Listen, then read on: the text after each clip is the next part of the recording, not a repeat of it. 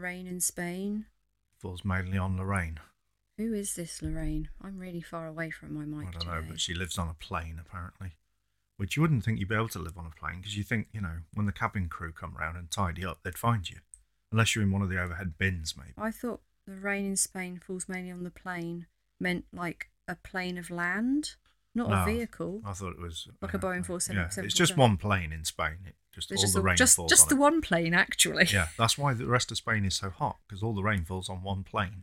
Wow. And they keep it out at an airport on its own. I just imagined a big field. Oh, well, there you go. You see, that's where you've gone wrong.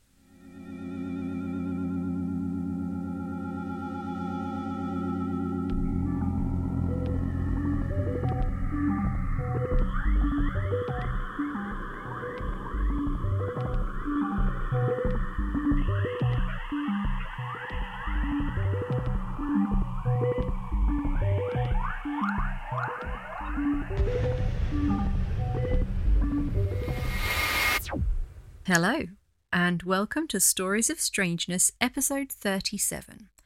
I'm your host, Zoe, and this is my minion, Mike. Hello! No, not really. It's a co-host thing. And, well, you know him already. It's co-host, a Mike. Producer, editor. Does most of the work. Does most of the marketing. I just sit, speak occasionally. Looks at the analytics. That kind of stuff. You do all the important things. I do most of it, love. You just write and do the odd episode. That's it. I'm just your wall that you bounce off. Yeah. Anyway, it's a you episode today, isn't it? It is a me episode, yes. Off you go then, love. Episode 37, Polybius Ultra. Okay. This sounds like a mixture of that moon and the mind control. Moon control? Not quite, but you might be onto something with mind control. So, I'm quite fond of video games, as is Zoe. Zoe's favourites include Skyrim, the Fallout series, and Left 4 Dead. I like The Witcher 3, Titanfall 2, and Ghost of Tsushima, along with various MMORPGs, and lots of others. As a young man, I would walk a couple of miles from my small northern town to the small northern seaside town next door to play on the arcades on the weekend, armed with as much loose change as I could muster. This was when home consoles had no hope of emulating the graphics of games in the arcades, which were the cutting edge for the time. I remember marvelling at the incredible 2D cartoon graphics of Dragon's Lair when it came out, although I think I only ever played it once. I spent hours trying to learn the moves of Street Fighter 2 and games like Virtua Fighter and Tekken, which heralded the introduction of 3D graphics. I remember the outrage that Mortal Kombat created with its realistic, rotoscoped graphics and gory fatalities. I remember the tabloids at the time blaming violent crime on violent video games, including and inciting a moral panic, just like when they'd previously blamed it on video nasties in the 80s, and even further back on horror comics, and even on pulp novels, although that last one was before my time.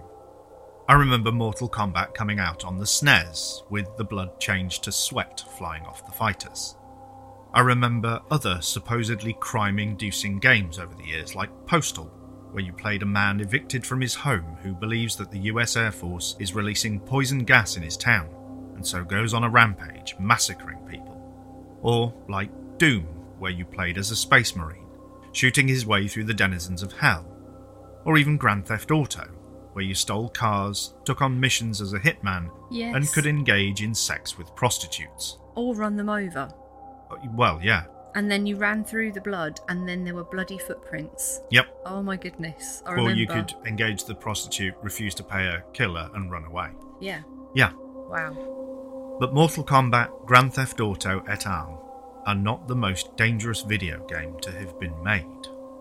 That accolade goes to a relatively unknown game called Polybius, sometimes with the suffix Ultra.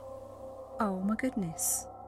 Polybius was discovered in an arcade in Portland, Oregon in 1981, a time before the internet was around to proliferate stories, and things got around by word of mouth. The name Polybius comes from a philosopher from ancient Greece born around 208 BC in Megalopolis, Arcadia. Interestingly, Doomed Megalopolis was an old-school anime film, and the name Arcadia shows up in our episode on Rennes-le-Château. Polybius was known for his affinity for puzzles and cryptography, and created the Polybius Square. The word Polybius itself actually means many lives, which is a staple of many video games, and I've double-checked that with a Greek chap that I work with, and he says Polybius definitely means many lives. Excellent. Around February of 2000, a listing for the game showed up on coinop.org, a database and museum for arcade games. The page mentioned that Polybius was copyrighted in 1981, although apparently no such copyright exists or has ever been registered. The page says the game was weird looking, kind of abstract, fast action with some puzzle elements.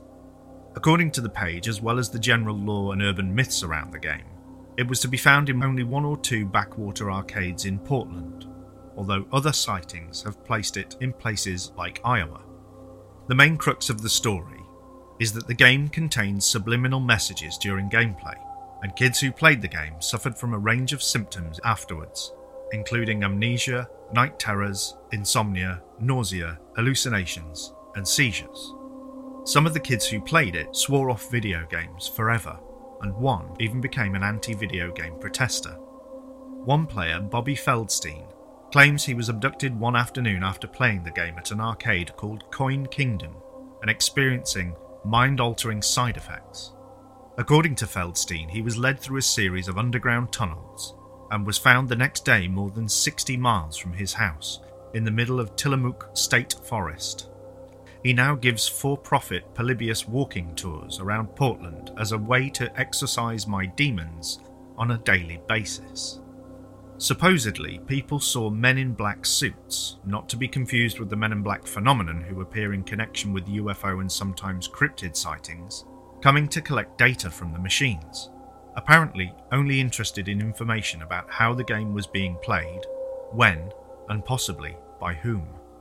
These men would apparently remove circuit boards from the arcade cabinet, but never took a cut of the profits from the hundreds of quarters dumped into the machine by eager players.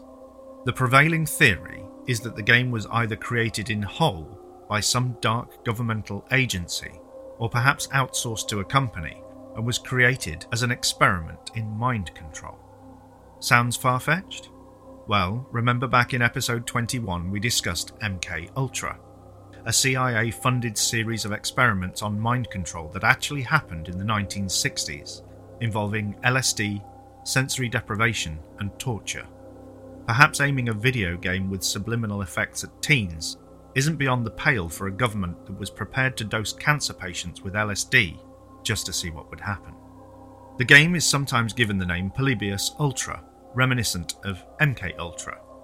The Ultra part in MK Ultra represented the Ultra level of security clearance, although it's not clear if this is the case with Polybius, as many games use the Ultra prefix or suffix to denote a particular version of the game, for example, Ultra Street Fighter 2, or just to sound cool, like the utterly hyperbolic Super Ultra Dead Rising 3 Arcade Remix Hyper Edition EX Plus Alpha.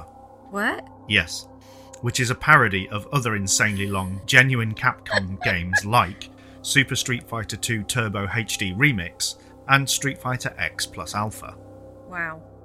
Coinop.org looked into the matter further and found that the game was credited to a company called Sinneslöschen, which is kind of a bastardized mashup of 2 German words said to mean sense deleting, and can also be translated as sensory deprivation, although technically it's not a real German word, but more of a portmanteau. Polybius was claimed to be groundbreaking in its use of graphics too.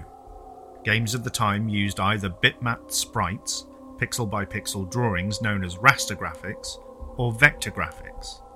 The technologies behind these were radically different. Rasters used pixels, square blocks of colour, to display the games, whereas vector graphics used mathematically derived lines to draw images on screen, similar to an oscilloscope. Polybius allegedly used a combination of both, which, if true, was a groundbreaking step that would have required specialised display hardware not available at the time as far as we know. There is even talk that the rumours surrounding the game formed the basis for the plot of the film The Last Starfighter, released in 1984. The film involves a young hero who who is recruited to fight in an interstellar war by aliens after proving his skills on a video game cabinet called Starfighter that they put on Earth to find the best candidates. In September 2003, Polybius got its first mention in print in GamePro magazine, in a feature story titled Secrets and Lies. This article exposed Polybius to a much larger audience. The article declares the existence of the game to be inconclusive, however, although this mysterious reference may have served more to stoke the fires of intrigue than to quell them. After the article came out, several people came forward to say that they had been involved with the development of the game in various capacities. One such man was Stephen Roach, who claimed to have been a programmer on the game. Roach said that after one boy had an epileptic seizure while playing, the cabinets were withdrawn by the company. Roach offered no evidence for his claims, but it's plausible that photosensitive epilepsy effects could have triggered seizures, as many modern games come with warnings about it for people who may be affected. Roach also offered some insights into the gameplay of Polybius, which inspired a later build of the game by a company called Rogue Synapse. You can download versions of the game on PC emulators today, but no one really knows if they are accurate to the original. It's worth noting that no one has ever successfully proven that Polybius ever actually existed. Sure, you can see supposed images of the arcade cabinets online as well as title screens and such, but all of these could have been easily mocked up in Photoshop. No authentic or verified ROMs or cabinets have ever been found. No gaming magazines in 1981 did a feature on it, and no contemporary newspaper articles mention the game or its supposed effects on the kids who played it, which is suspect as it would have made for quite the story. Of course, the obvious answer for the conspiratorially minded is that if it was a government-run mind control operation, then it was covered up. The World Wide Web wouldn't be a thing for another 8 years, and local media could be bought off or threatened into silence. In fact, there were instances of people falling ill while playing games. Michael Lopez of Beaverton, Oregon, collapsed with his first ever migraine after playing the game Tempest.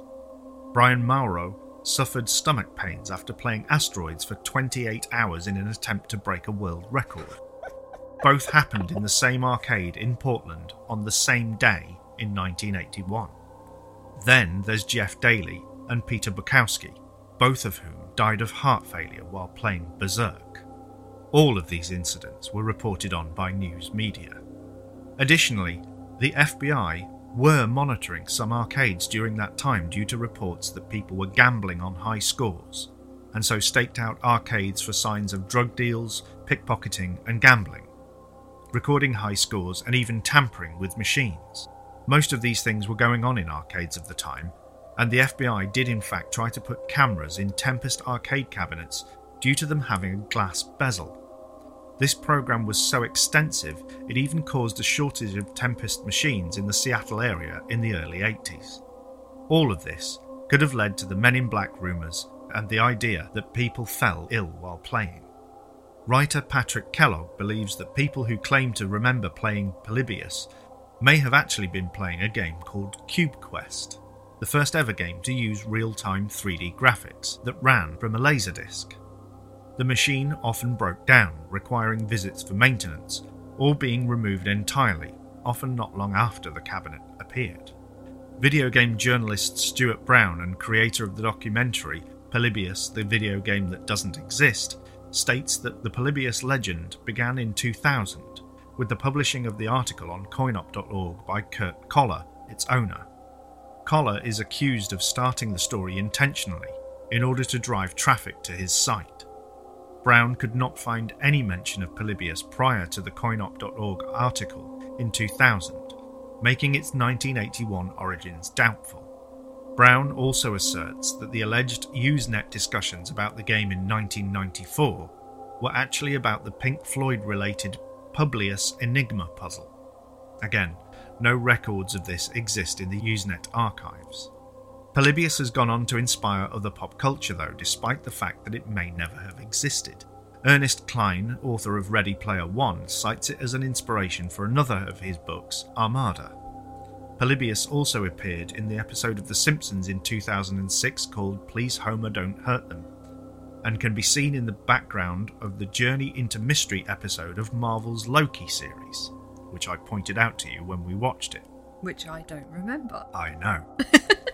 Nine Inch Nails, a favourite band of mine, also featured visuals from a Polybius game throughout the video for their 2017 single Less Than, that were created by Jeff Minter from Llamasoft. Minter claims to have played the actual Polybius on an original arcade cabinet machine in a warehouse in Basingstoke, England. Llamasoft then went on to release a game called Polybius for the PlayStation 4, which hit the PS Online store on May the 9th, 2017. But Jeff says that his game, although inspired by the urban legend, does not attempt to replicate the gameplay, perhaps to avoid lawsuits from either Sinus Lurchen, the original alleged creators, or from angry gamers suffering the effects of mind control. However, considering that many video games now offer incentives to keep playing, like gacha mechanics or loot of increasing rarity, as well as especially designed immersive worlds with addicting gameplay, and drive players towards in-game purchases of cosmetic items, keys for loot boxes that contain skins, weapons, mounts and more, as well as using psychology-driven marketing utilising targeted ads that can follow you between apps and websites, and that targeting can be gleaned from your phone listening into your conversations, maybe Polybius was just setting the foundations for what author Shoshana Zuboff calls surveillance capitalism that permeates gaming as we know it today. What do you think? Okay, so you've got a game that potentially didn't exist. Yeah. But if you try to copy it, you might make the makers angry and get sued for them for copying something that they can't seem to prove existed in the first place. I think if the original creators wanted to sue you, they would have to prove evidence of it having existed in court. Yeah. By offering up something like evidence of original source code or something like that, or even, video of gameplay elements or something like that, which would have to have been time-stamped with 1981 or 1980 when it was actually created, more likely. Surely someone out there has got enough money to go, well, let's see if this thing did exist. Let's try and make a copy and then see if they will sue us, because we want to see the original 1981 source code. It's been made at least twice, because there was a company called Rogue Synapse that made a version of it that you can download on PC. Ooh. There's the PlayStation 4 version, which I'm kind of tempted to look up. But he said it was just... It was more inspired by... Yeah. But he claims to have actually played it on the original arcade cabinet in Basingstoke, of all places. That's weird, though. So it was like there's only been 2 recorded instances, or did you say that they only really have records of 2 of the actual games out and about in the wild? So basically the original game has never been proven to exist. Yeah, I know. Jeff Minter said he played it. Yeah, but from people's stories, it only seems to have been in 2 places. No, so it was mostly around Portland, but it was in several arcades in Portland. Right, okay. And then randomly in Basingstoke. Well, no, in Basingstoke I think was more recent, because in theory somebody had bought an old cabinet as a collector or something like that. Yeah. And this Jeff Minter from Llamasoft had the chance to play it. Okay. Which then went on to inspire him to create Polybius for the PlayStation 4. So it's very localised when it was... Yeah, and the idea being that if it was a mind control experiment, you would start small, right? Exactly, yeah. And Portland, in one of the things I was listening to about it, because of some of the other research I did, they were saying that Portland had exactly the kind of market they were looking to install it in. So, for example, in America, if you want to make a new chain restaurant, you open it in San Antonio in Texas, and you see how it does. And if it does well, there's a good chance it'll do well countrywide. So for some reason, they've narrowed down marketing to San Antonio to say the people in San Antonio love eating at chain restaurants. So if you open one and it does well, there's a good chance it'll do well elsewhere, kind of thing. And it's not just to that. There are places where when they do political polls, they poll particular places, towns, states, things like that. to get an idea, because actually that represents a good cross-section of the public, for example. I mean, it's like that with any business, though, isn't it? Like restaurants and supermarkets in this country, you know, they're going, oh, we're releasing this, but it's only going to be in a few. Yeah. And the reason they're doing that is to see if it does well, and if it does well, it'll filter out to the rest. So it's a way of companies dipping their toe in the water and not having to put too much money on the line if a product doesn't sell well. It was interesting when you said that the Men in Black guys would come along and take like the data, but data out, not the money. And I was like, so something, which that sounds very kind of sinister very weird, government kind of thing. It's like most arcade cabinets are done on a kind of a profit share basis. So the arcade gets some of the money and the people who actually own the cabinet get some of the money. Yeah. Or the cabinets are rented and then the arcade keeps all the money that goes into them. But back in those days, it was more common to do a profit sharing thing. So normally people coming in to look at the machines, service the machines, whatever, would be taking a cut of that money. And apparently these guys did not want any of it, which would make sense if they were governmental operatives, because they've already been funded, right? So they don't need the money. They certainly don't need, 40 quid's worth of quarters unless they're going to roll them in a sock and use them to assassinate somebody. I don't know. Okay. Well, yeah, quarters in a sock is an old, really coins heavy, in a sock. Yeah. It's an old prison trick. It was soap in a sock. That too, yeah. And that's because it doesn't leave bruises. Which I don't understand. No, nor do I. Because I bruise when I look at something, I swear. Well, you're a peach, basically, aren't you, darling? In more ways than one. I feel like you're paying me a compliment. It's called a backhanded compliment, my love. Yes, yeah. But I'm never sure. Yeah. But yeah, the idea was that these guys were coming in and they were more interested in gathering data on how the game was played, when the game was played, that kind of thing. Which, if you were doing some kind of mind control thing, but then again, would you not be monitoring the arcade in general with some kind of... How do you know that it didn't have a forward-facing camera that they're actually it could have done, because, like I say, they literally did. The FBI actually did that with Tempest, because it had a glass bezel. Now, from everything I've heard, Polybius didn't have a glass bezel, but that's not to say they couldn't have hidden a camera somewhere else. Exactly, because then they could just say, right, we know the people that... They could just stuck one on the wall behind it. But this is it. This is what I mean. So they're recording the people who play it. Yeah. And then they follow them out into the world. Yeah. And they see what they do. And in one case, allegedly abduct them. Exactly. So there could have been people who, like, maybe there's people who played it once. Yeah. And they watched them for a bit and maybe they did something a little bit weird. Yeah. And they're like, okay. And then they look at the person who played it, I don't know, a couple of times a week for a little while. And they're like, oh. Yeah. And they went a bit squiffy. Yeah. But yeah, it doesn't seem to have had very kind of rigorous methodology as such, if that was what was really going on. Because as far as we know, well, I don't know. I mean, there's all sorts of scenarios you can conjure up. One guy said he got abducted and then they found him the next day. But he was 60 miles away from his home. Yeah. Which, if he was a younger kid... is a long bloody way. Yeah, I'd say back then was probably a long way to try. Well, it is. Yeah. I mean, it's still a long way. I mean, that's almost to London from here. Yeah.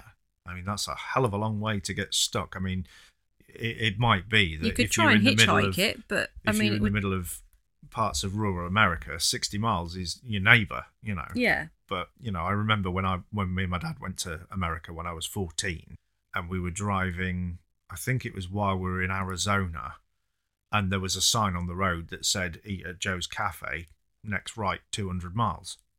And you're like, that's Holy shit. Yeah, that's like advertising a cafe in Edinburgh, or further possibly. I'm not great on geography, if You're I'm not honest. great on geography, love.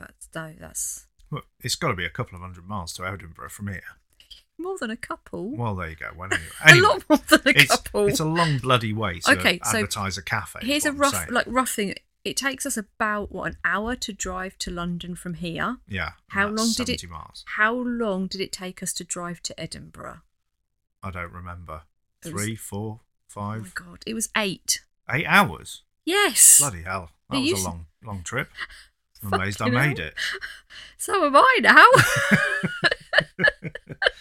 Oh wow!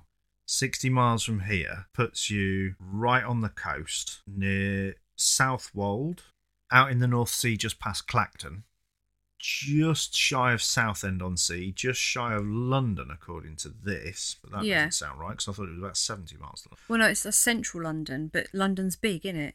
Or Leicester.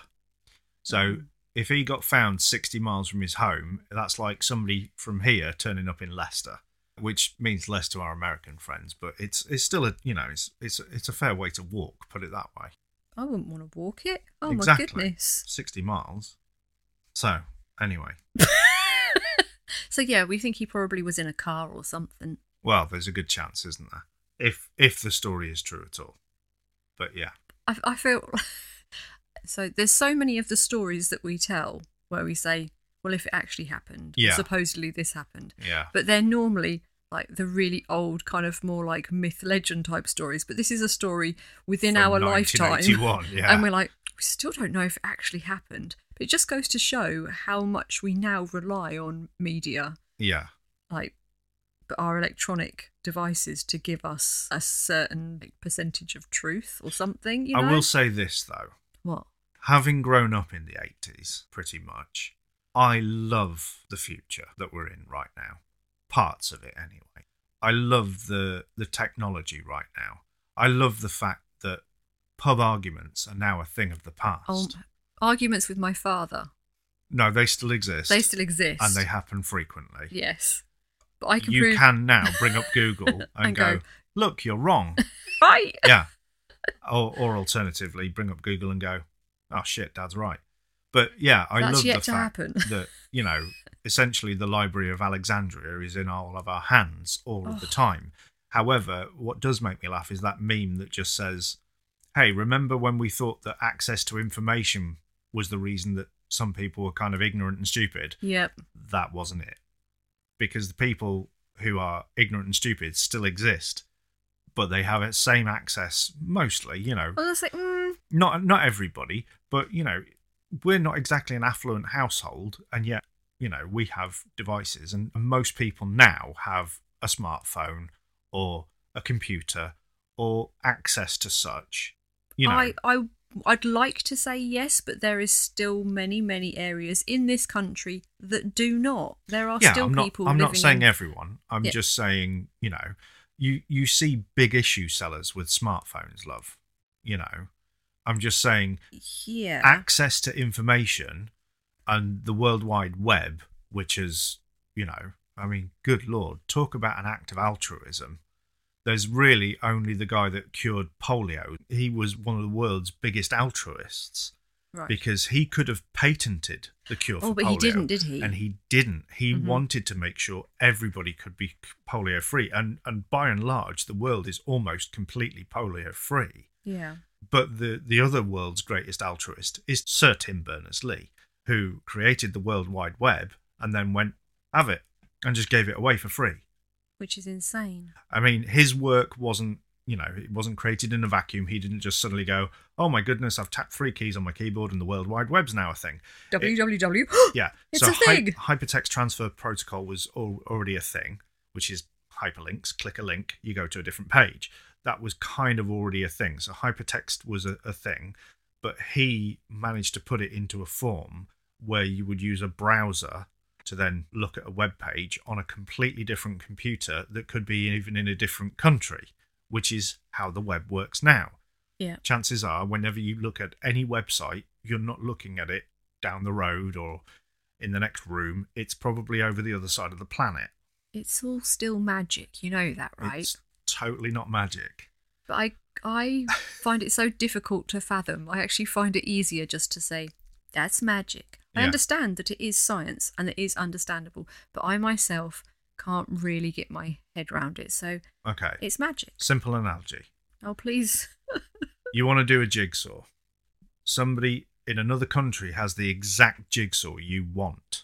Yeah? Right. And you know their phone number. Yes. You ring them up. Yes. They post you the jigsaw. Yes. Piece by piece. Each piece separately. What a twat. I'm not saying they're a nice person. I'm just saying this is what happens. You know that a couple of those pieces will get lost and return to sender.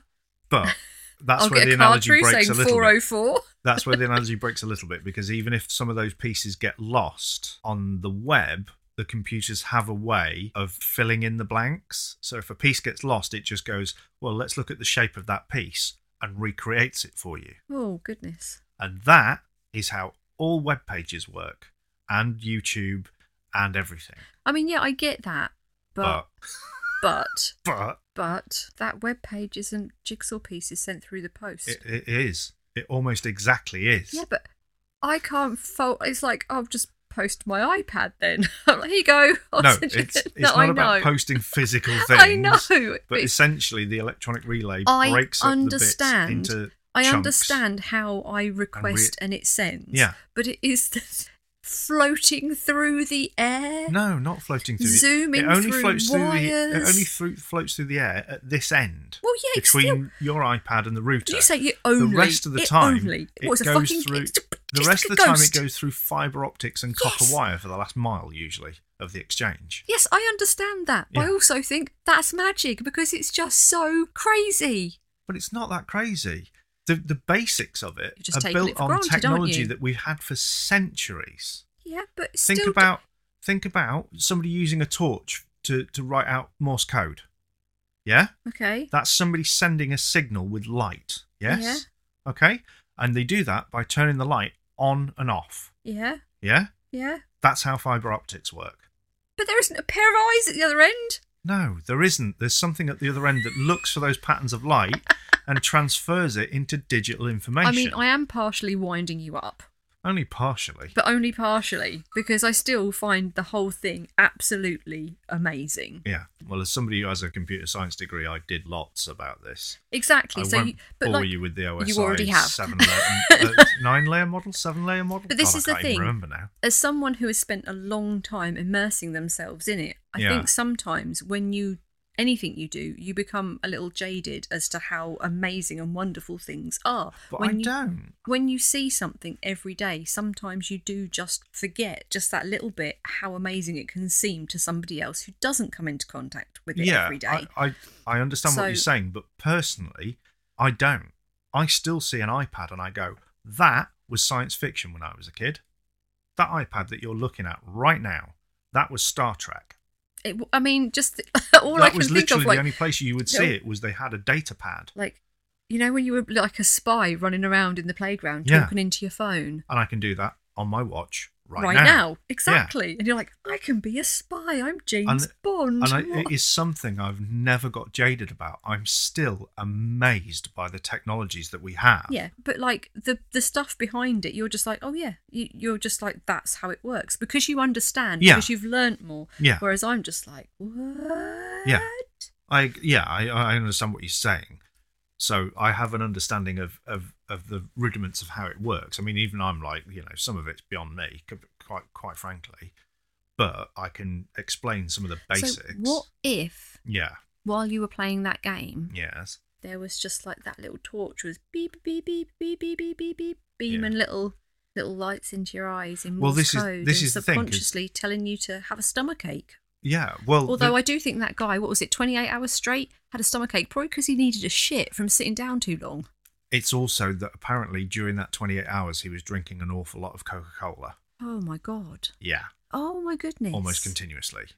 I'm surprised he's not dead. Yeah, I mean, it's like he would have been caffeinated up to the tits. He would have been off the walls. He was caffeinated to craziness, so he would have been like overstimulated, over-caffeinated, over-sugared.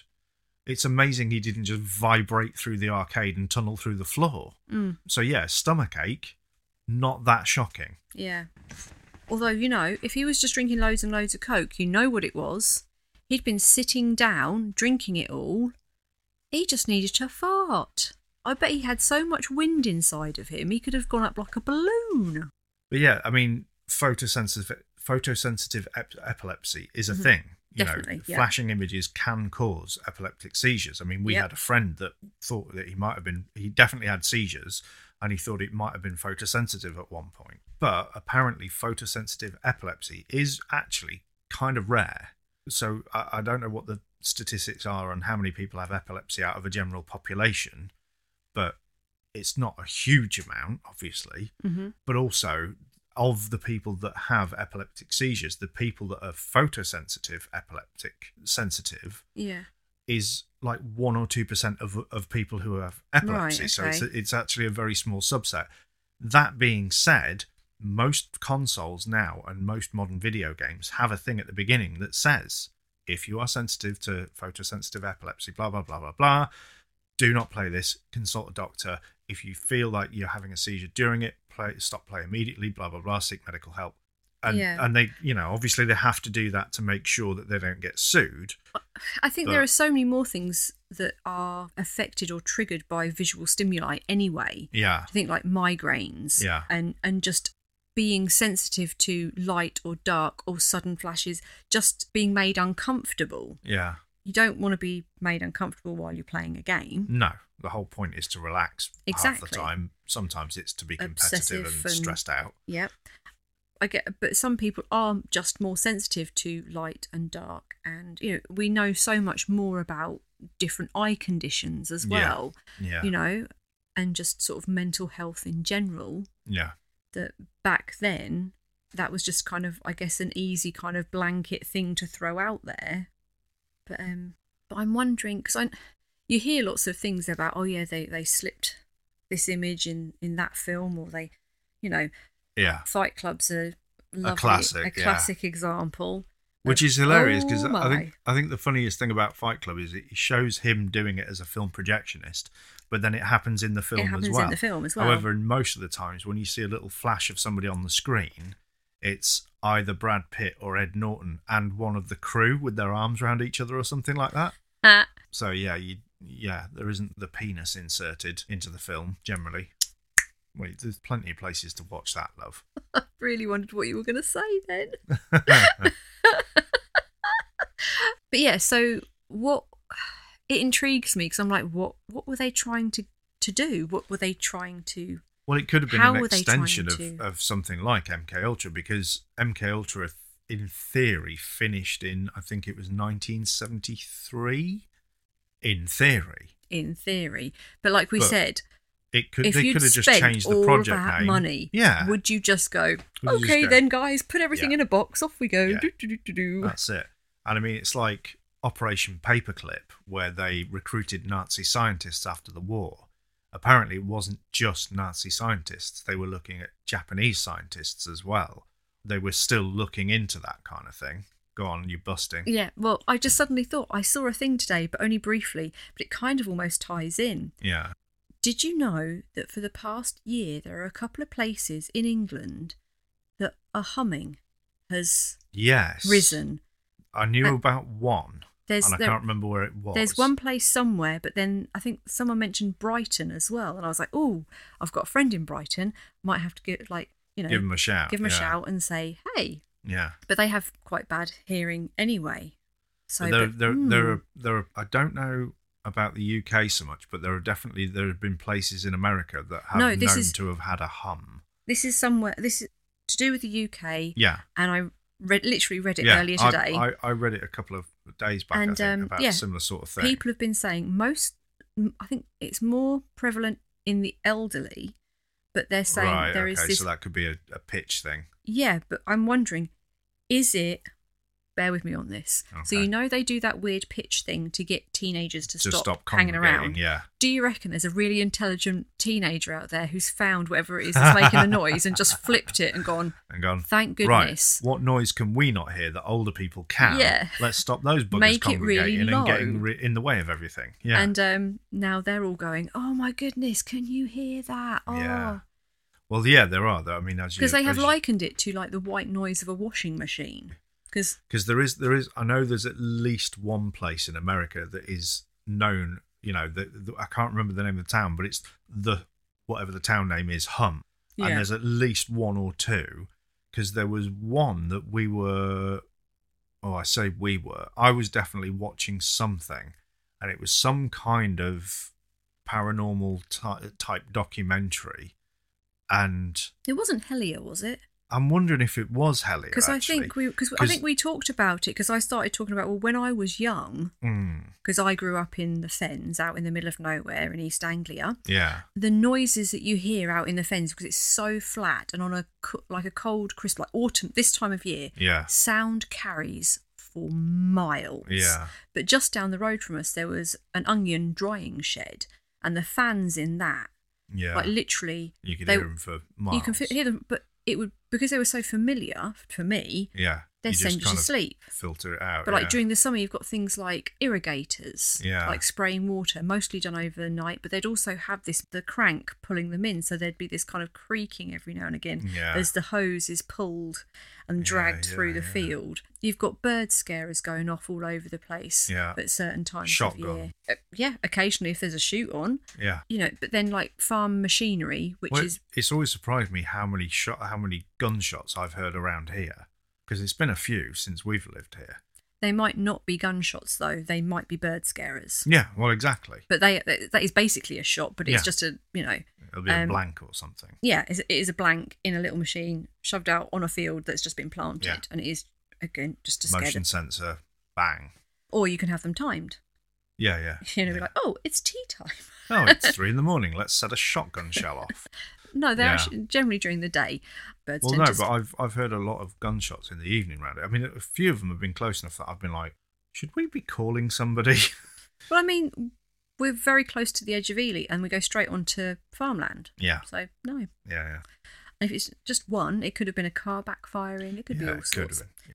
But yeah, the noises that you would hear, and like there is apparently there's this whole big thing about the noises in East Anglia that you hear that you don't know what they are. They could be this, they could be that. Right. But as someone who grew up in the middle of it, you just didn't, like, people who grew up in it. Yeah. They just go, "What are you on about? That's just how it is. You just accept it." Yeah. The same as when you're in the city, you accept the cars going by at all hours of day or night, people standing outside your bedroom window chatting at 2 a.m. Yeah. You know, dogs barking, all those things that you take for granted as being just how it is in city. Somebody when you're driving past with their bass making their windows vibrate. Exactly. That's it. But in the countryside, you have other stuff. Yeah.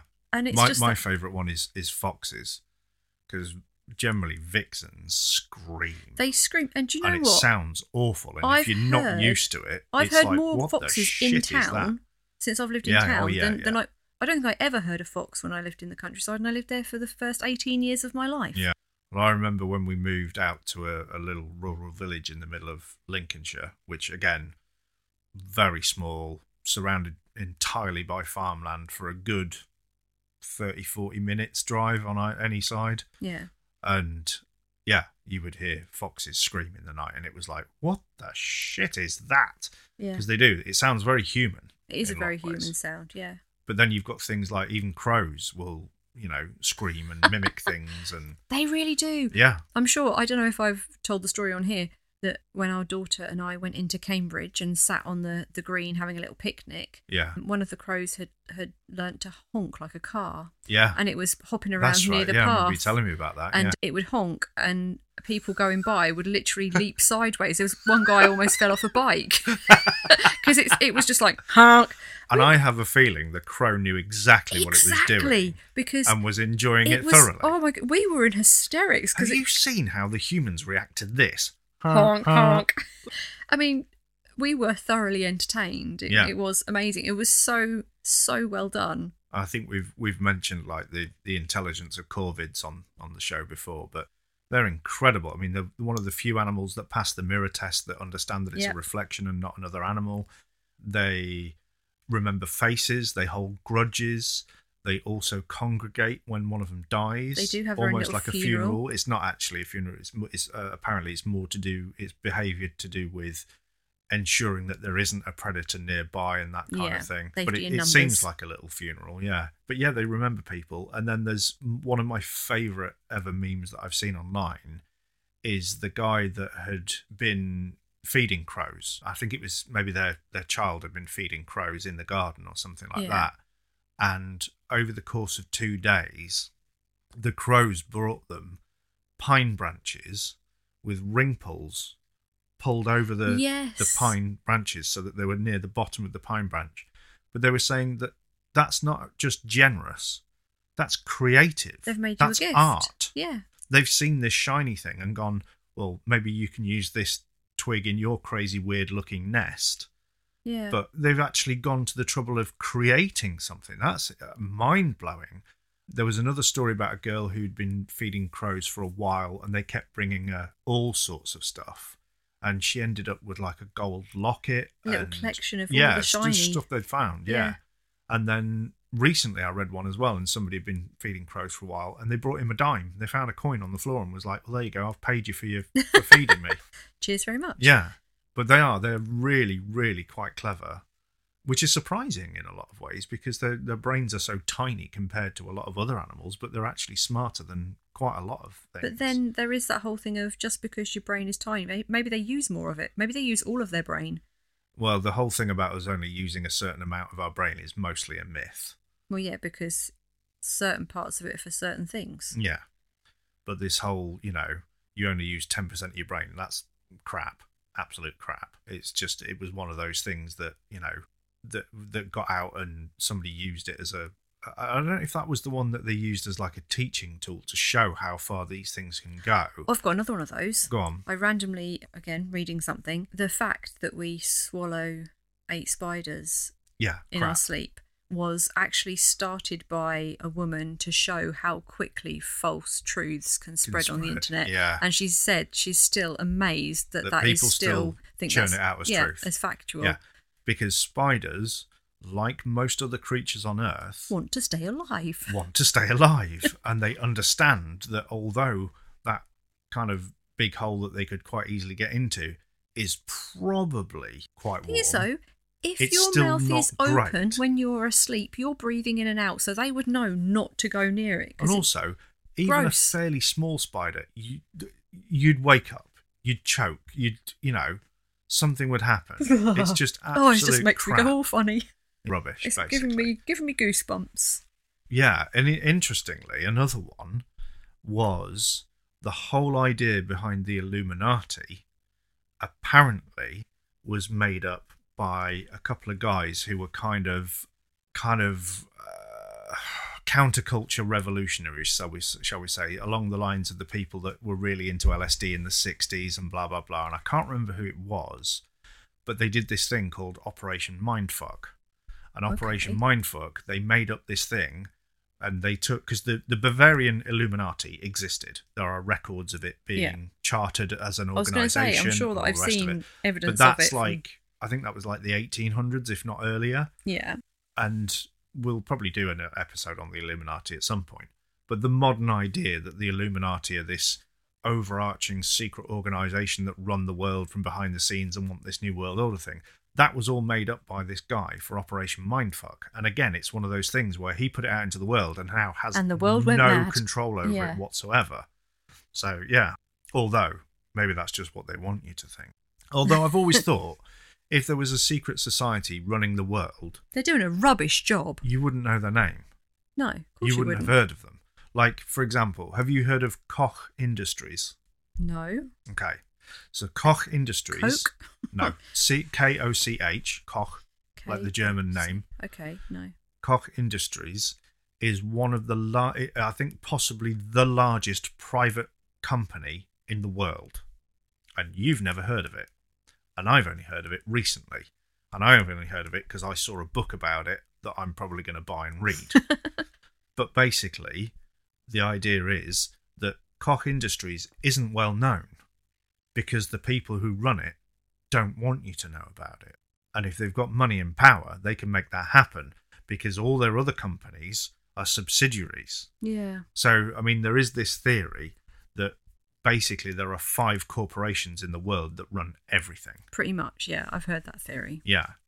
Fugazi, one of my favourite punk bands, did a song called 5 Corporations, and it's about that idea. How true it is, I don't know, but you've got to think that... Well, the companies that get bigger and bigger and keep buying up people. Yeah. I mean, look at Disney. Yeah. Well, yeah, Disney now own the Marvel Cinematic Universe. Pixar. Yeah. And Star Wars. Yeah. So and they've gathered in. Not only that, Touchstone Pictures is Disney. Right. A lot of people don't know that, but if Disney want to make an adult movie, that isn't all fairy tales and stuff, they make it under Touchstone Pictures, because then they can separate the two out and go, because this isn't for kids, this is for kids. And we don't want to associate Happy, Happy, Joy, Joy, Disney. Most Fantastical Place in the World with Touchstone Pictures that make, violent movies or, So that's what they do. But it always makes me laugh because there's an episode in 30 Rock where Alex Baldwin, who plays Jack Donaghy, brings out like a hierarchy chart of all the companies. Yes. And he's like, blah, blah, blah, blah, blah, blah. And this company owns this and they own that. And then the Shineheart Wig Company owns NBC outright. And it's like a wig company owns the NBC broadcasting company. And I'm like, this is obviously a joke, but actually, is it? Is it? I have no idea. Double bluff? If I did the genealogy, would it, not genealogy, but whatever. Yeah. But yeah, I Oh can't my even God. remember who's at the top. But I think that's when Tracy Jordan wants to make his meat machine thing. And they're basically saying, we have all these other companies under this one big umbrella company. So we have to see which so one we can have a put it company through. in China that will make this cheaply and then ship it to the US under a delivery company that we also own, blah, blah, blah. But this is how giant corporations end up paying no tax. Yeah. Because they'll ship stuff to themselves and go, well, that's just that's an internal delivery. It's not. It's between two completely different companies, but because they come under the same umbrella company, and don't even get me into like stuff like the Panama Papers and the Pandora Papers, and Maybe that's for a different episode. yeah, sweetheart. it would be, yeah. But yeah, it's crazy how this stuff works. Really, I feel like we've got off topic. We've got very off topic, Good. but I feel like it's been vaguely That's what relevant. we do. Yeah, somewhere. Somewhere along the line. I mean, we've talked a lot less about biscuits in this episode so far than normal, so that's probably a good Oh my thing. goodness, do you know what? We haven't mentioned biscuits for ages, and I think that's probably why I felt that something's been wrong. I have this vague sense of unease. Yes. As if thousands of biscuits suddenly, Suddenly cried cried out and then were silenced. Because I ate them. Yeah. So if this game were a biscuit, it would be a mythical jammy dodger that was made with a ginger biscuit and it had chocolate cream in instead of jam. I would just say it was a jammy dodger laced Ginger dodger. laced with LSD or meth or something like that. Meth. Oh my God. Well, there you go. That's It's blueberry jam. We were talking about Joe Exotic at work today because they're doing a second series. Yeah, they're doing a second series, aren't they? Amazing. And I've said I think it's going to fall a bit flat because the Tiger King came out at the kind of peak of lockdown where everybody was it was like, at the very beginning, really. Please give me something to watch. Give me something I'm at home crazy all and the mad time. that is And more then crazy than the everybody world just went, right now. Yeah, and everybody just went, this is batshit. Batshit. It's amazing. But, we were talking about the fact that Joe Exotic had, I can't remember how many husbands, but it's at least two, probably three. Because one died. Yeah, one shot himself, didn't he? And then he took his prospective next husband to the funeral. Yes. And then when he got married to that guy, had the one who's died's mother at the wedding, if you remember. It was so weird, wasn't and then it? at least one of them turned out not to be gay. He was, because then he ended up with a girl, didn't he? When they did the kind of the catch-up bit. He turned out not to be gay at all, just apparently gay for meth and tigers, which is like, okay, what? Sure. I mean, you do you. I've got no judgments. You do what you like. Yeah. But it was a whole heap of batshit. And I am quite curious to see what happened. Apparently, one of the zookeepers had died from an overdose, so I'm not sure who that was. I have a feeling they might have touched on it in the kind of catch-up thing. Wasn't the catch-up thing done by like Joel McHale from Community as well? There was or a am I catch-up thinking of thing? Yeah. Did you watch something without me? No, there was a Tiger King thing where they basically went back afterwards and interviewed some of the people.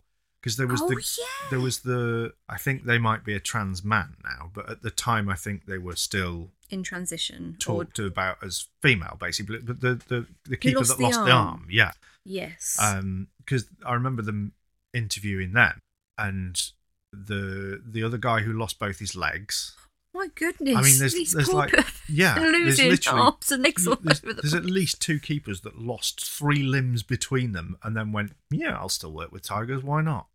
The thing is, fair play to them, because it's not the tiger's fault. at all. Well, no, it's anytime you work with animals like that, it's like the guy who reared a hippo, isn't it? I don't know if we talked about that. But yeah, he reared a hippo from it being a baby, and 6 years later it dragged him into the river and mauled him to death. And people were constantly saying, you can't tame hippos, it does not work. People have tried, people have died. And he was like, no, this is different. This hippo loves me. And it pulled him into the river and killed him. So, yeah, there's a very fine line between nature and nurture. Yeah. But it's very blurred as well. Yeah, it is. Yeah. It's like... Yeah, but it just goes to show that maybe some animals can't be tamed. And I think tigers are one of them. I mean, bloody hell, our cat has a pop at us every now and again, and she's lived with us for 14 years. Oh my goodness. Her claws at the moment are like needles. Yeah. And I scratched a bit of her back the wrong way the other day without realising it or knowing how, and she turned around and had a swipe at me. So, yeah. Yeah, imagine her, but the size of the sofa. Well, just, with murder claws that, are as long as your fingers. The thing is, though, yeah, that's if you sized her up, that's how big they would be. Yeah. But, yeah, no. As much as I want to go over there and go, let me give you a little belly a tit, I don't think I would have. I would love to have a cat where I could smush my face into their belly and just go, but... We did. Yeah. Well, I used to do that to Bob all the time. Did you? Yeah, it was amazing. I never did. That's a shame. I think you did once. Maybe. I have a feeling he kind of went for me, though. Because I've done stuff like that to him before, where I smushed my hand on his belly and just jiggled him around, and then he went... You and your iron fingers, love. Yeah, I suppose. Yeah. So, I think it didn't exist. Do you think so? Yeah. I'm possibly along those lines as well, but maybe there's somebody out there who knows differently. Maybe there is. And if there is and you listen to this, please get in touch and let us know. We do have a lot of listeners in America now. But yeah, no, I think it sounds very much like Kurt Koller made it up and did it as a let's bring traffic to the website kind of thing such to a earn pity. Ad money or whatever. But like I say, there's the Stuart Brown, I think his name was, who literally did a documentary about it. Yeah. And he was like, there is literally nothing about it on the internet before 2000, before that article, basically. Yeah. So, there were apparently people talking about it in Usenet groups, but there's nothing in the Usenet archives. There's, people have searched like the Internet Wayback Machine. Removed. Well, of course, yeah. I mean, that's always the easy out with conspiracy theories, though, isn't it? It's like, oh, well, it's been covered up. But they cleared up after themselves. Yeah, exactly. Yeah, they purged all references to it from the internet and then edited Wikipedia.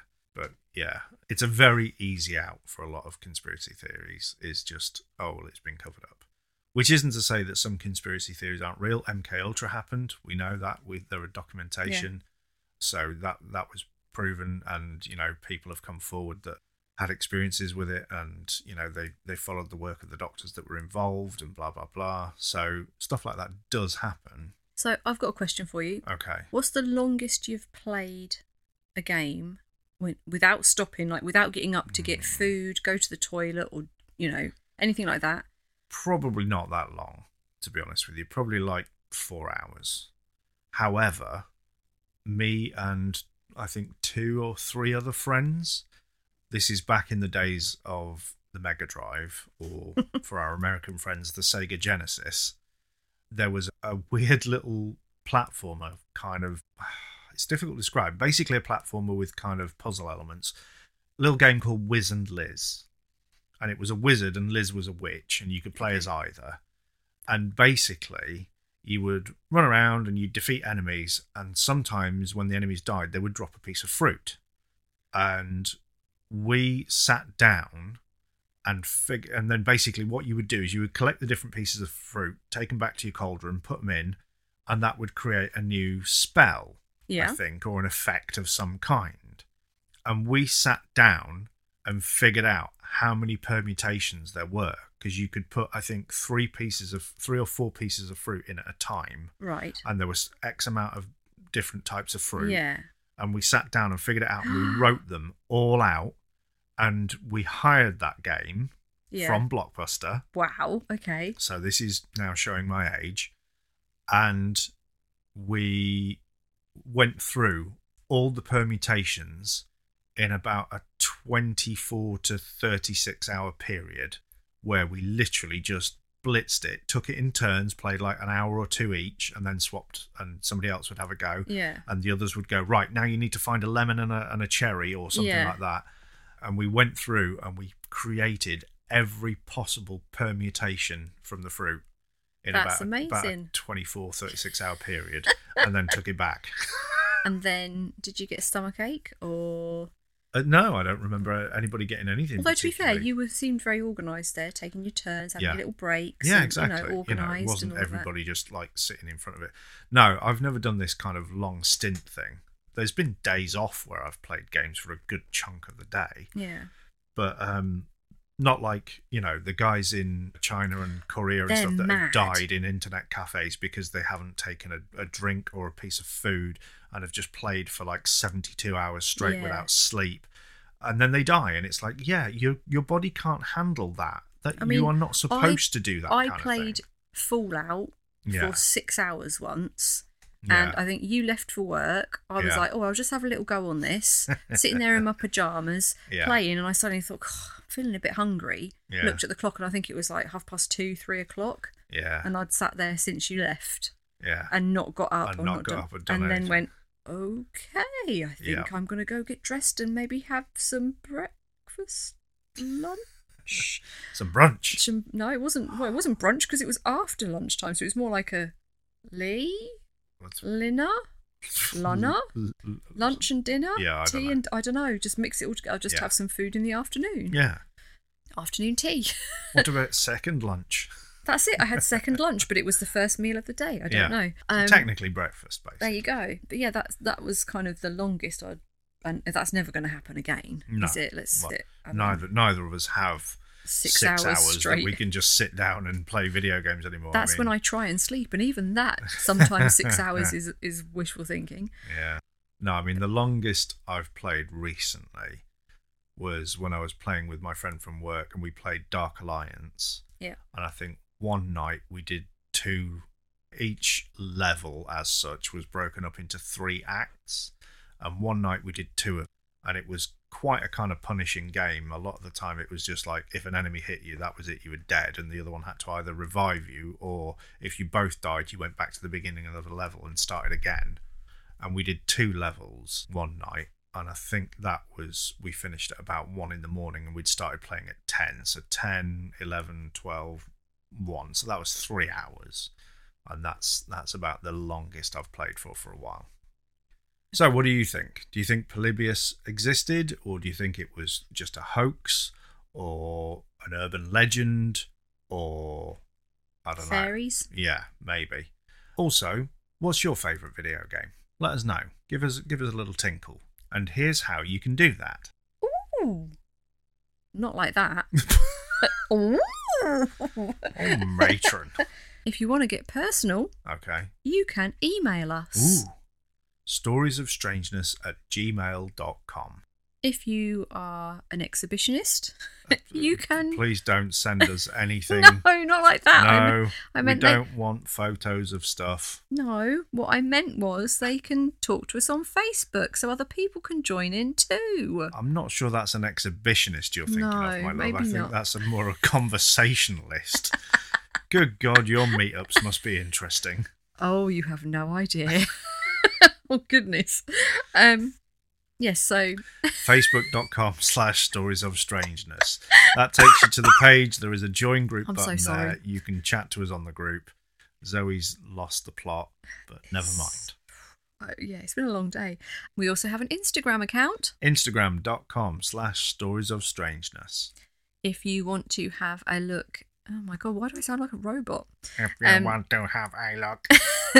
Exterminate. I saw this amazing thing. Oh God, here we go. Someone had done a crossword puzzle. Oh yeah, and every answer was exterminate. It was crossword puzzle for Daleks. But it was literally every question. Every question, the answer was exterminate. But my favourite one was the last question, which just said exterminate. Like exterminate ? Exterminate. You can say what you like about the internet, but it is quite a giving tree. Anyway, Yes, we have a website. we do. You Good can Lord. find all kinds of rubbish, Yeah. madness, and Yeah, and when I get a chance to update it randomness. more, I'll put more stuff on there. But it is www.storiesofstrangeness.com. And if you would like to support our crazy venture, Oh, good there Lord. are a couple of ways you can do that. Yes. We have a Redbubble account Yep. where you can find our logo and various other illustrations on all sorts of bits and bobs. Yep. And to find that, you go to Redbubble and search Zoe and Mike, all one Yeah. word. We also have a Patreon account. We do. And for £1, I believe, a month, that's yep. the first tier, you will get a shout out on the show. and our undying appreciation. But tier 2 takes us up to, £3 a month. and for £3 a month, you get a heap Tons of stuff. of extra content. You get entire archive of minisodes, outtakes, some time-lapse videos of art that we've done for Redbubble, and Or at else least we one feel- maxisode, actually. There's One a- full-length episode There's a on really there. big one, isn't there? And actually, just to say, our last minisode, which was on Erwin Saunders, the YouTube Pixie Hunter, is free to everybody. So if you want to take a sample of what our Patreon content is like, you can listen to that minisode, absolutely free. Yeah, so go check that out. I'm guessing they can find a link somewhere. Yeah, probably show notes, maybe. I don't know. Who knows? Who knows? I mean, they're normally around. Yeah, show notes. Just a Instagram torch flashing bio. in the night. I don't know. Instagram bio, show notes, Yeah, whatever. that'll do. Yeah. Whew. Have you got a fun fact today? Oh, God, you want more from me? No. This is a really weird one, and I don't know, other people might go, duh, Zoe, come on. But I have been using the word jealous incorrectly for, I'm sure, my entire life. So, Mike, would you tell us the correct Well, use of the word jealous? so there's jealousy and envy. Yes. And most of the time, people use jealousy wrong when they mean envy. So jealousy involves you being frightened that somebody could take something away from you.